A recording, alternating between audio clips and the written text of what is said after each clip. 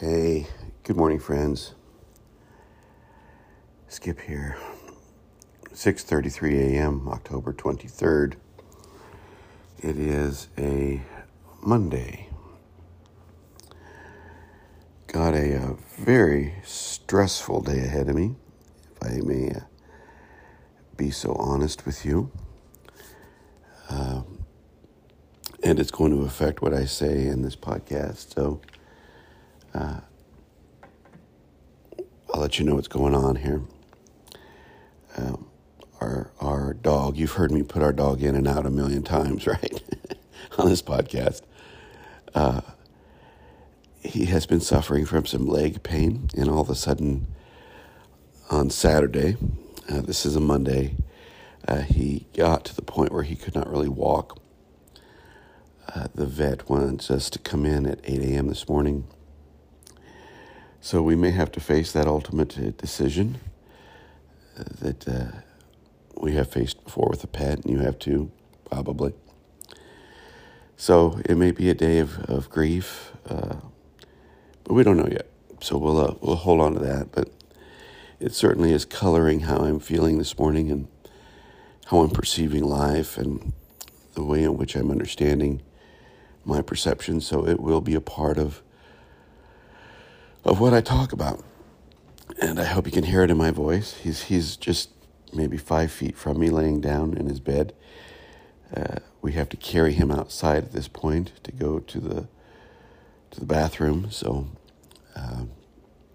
it's a sad thing. He's been such a great dog. He was actually we acquired him. He was a rescue dog. We acquired him because my oldest son, when he was in 6th or 7th grade, my oldest son's therapist thought it would be a good idea, and it was. So he's been with the family, and he's served us well. I want to talk about life. Forgive me if I get a little choked up. I want to talk about the way in which life happens, because one of the things we can't do is we can't pursue spirituality or religion or a belief system to try to avoid life. Life is going to happen to us. Let me tell you what happens when first let me say what I mean by we can't avoid life, and then I'm going to tell you what happens, or what I have seen happen when we try. Life is full. My life, your life, my dog's life, my neighbor's life is really a set of unfolding circumstances that we perceive. And we can have some influence on some of it. We can certainly have influence on our sort of living circumstances. We can decide how we perceive if we're aware of that. But there are some parts of life we don't have a lot to say about. Accidents happen. Illness does happen. Life has within it a beginning, a middle, and an end.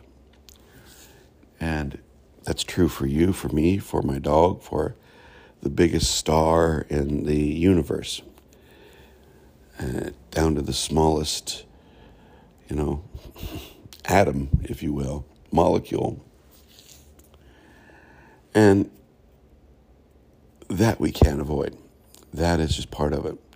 What we do with that is really our choice. Our problem is, or our challenge, is that within that understanding of life, there's a lot of pain. My family's kind of preparing itself. We're not sure we're going to have to put the dog down, but we're preparing ourselves for that pain.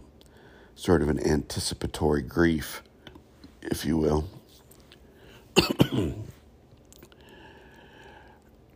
Unfortunately, what happens to us is we propose religion, we propose spirituality, we propose self-help, we propose ideas, theories, and concepts that try to negate or avoid that pain. And we can't. We can't. One of the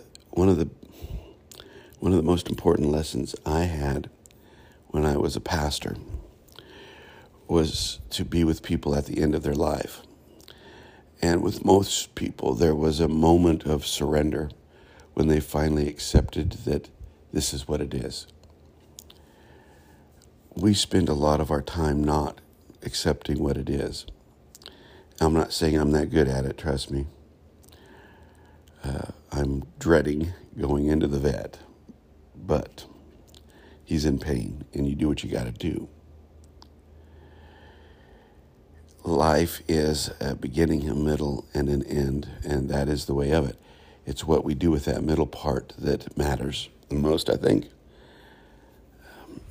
What we cannot do, what we should not do, is propose theories or inject things into our life that try to avoid that pain. Now, let me tell you how we do that. Many of the people that I got to know religiously, in the religious context, believed that their belief system kept them in some sort of favor with their understanding of God. And if they would just believe and adhere and do the right things, then that sort of superhuman God that they believed in would bestow upon them, a life that's relatively painless. I don't think any of them were in complete denial about the fact that life was, or had within it pain. They could see life. But they, like so many others, and it doesn't matter what religion, all religions have this sort of mechanism in them. It was approached as though it was a transaction. If I just believed in the right thing, if I just adhered to the right thing, if I just practiced the right steps, if I just, did these 8 things or these 4 things or these 12 things or this one thing, then my life, that's my wife's alarm, then my life would be easier. And I have come to understand that that is not, in fact, what this is. That spirituality is about an acceptance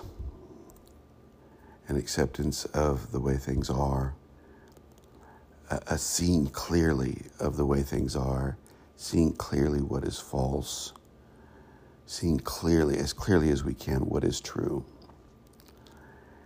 And that has really, that revelation really led me to, I don't use the word dismiss, but understand that, be it Eastern or Western religion, much of it is about escape. Much of it is about framing reality in a way where, you can either, get away from the suffering or make sense of the suffering. I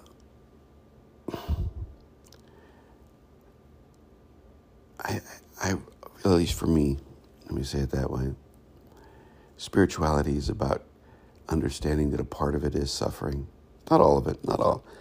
This is where I disagree with Buddhism. Not all of it's suffering.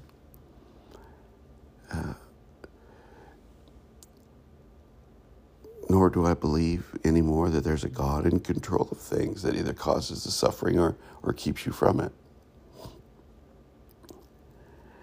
It is about experiencing life on the terms that life hands us, but it is about perceiving it in a clear way. It's about understanding that for every moment of joy, there probably is a moment of pain. Not handed us by some, altruistic or or mean God, or not caused by the fact that we're not meditating right. It is what it is. And I'm probably going to title this episode, "It Is What It Is." Because there's a freedom in that statement, my friends. There's a freedom in being able to tell oneself, this is what it is. It allows us to be present in the moment, even if that moment is full of grief and pain. And the more I practice this understanding that I came to, the more I see that it really is about not projecting, not believing the right things or practicing the right disciplines, but it really is about being. It's not about believing, it's about being. It's not a theological pursuit, it's an ontological pursuit. Fancy words, right? It's about being. It's about being the human in the human experience. Anyway.